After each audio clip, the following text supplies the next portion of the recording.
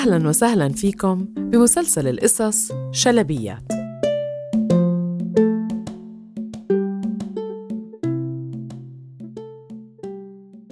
أنا الشلبية، واليوم رح أحكي لكم حكاية من حكايات أيسوب عن الأسد والفار.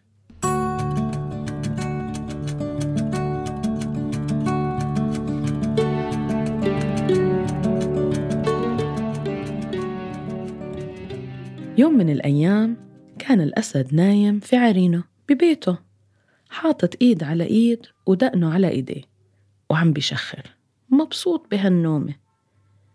وفجأة سمع صوت أزعجه.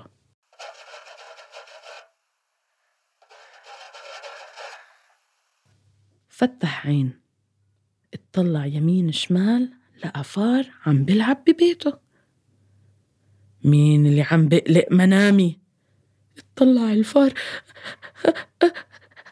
أنا آسف. وحط الأسد على طول إيده على الفار، قال له كيف بتفيقني؟ أنا ملك الغابة وجاي تقلق منامي؟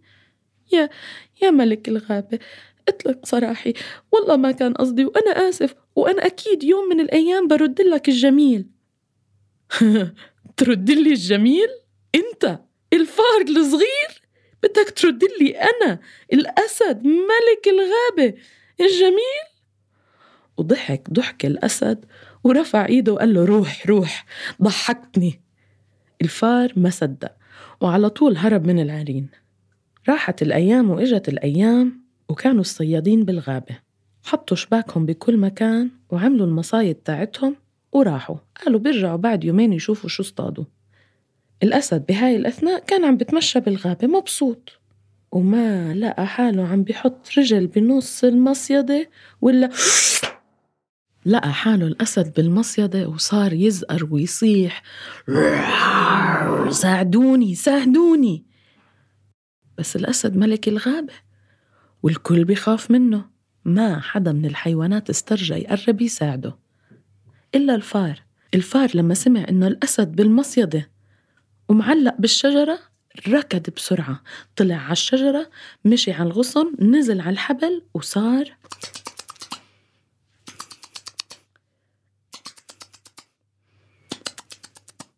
ياكل من هون وياكل من هون الحبال لعمل ثقب كبير يقدر يطلع منه الأسد.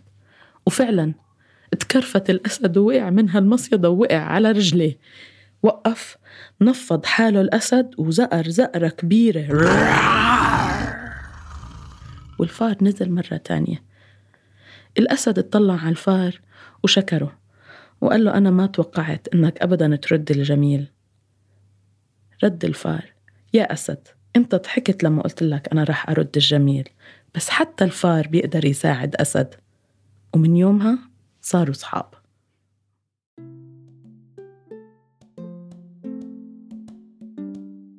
إذا حبيتوا القصة احكوها لحبايبكم، وكل عام وإنتوا بحكايات.